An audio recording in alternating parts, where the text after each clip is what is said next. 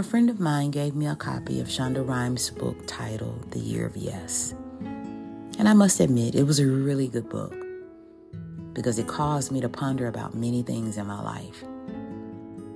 The many things that I have said no to, or the opportunities I bypassed all because I was afraid or selfishly just didn't want to be bothered. But I have a question for you. How many times have you had the opportunity to say yes to God and you didn't? I'm guilty. Imagine how much we could have possibly missed out on because we have been resistant to the Father's will. This makes me think about the story of Jonah in the Bible, when God told him to go to Nineveh, and Jonah did the opposite. He went to where he wanted to go because he didn't agree with what God wanted to do.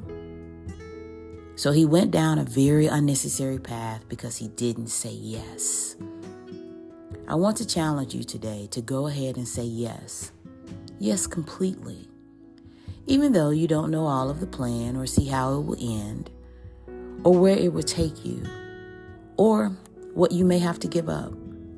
Saying yes to God will always lead to a blessed place in Him.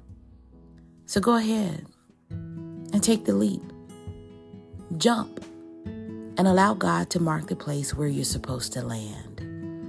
Yeah, you might get a few bumps and bruises along the way, but it will be so worth it in the end. Remember, a complete yes.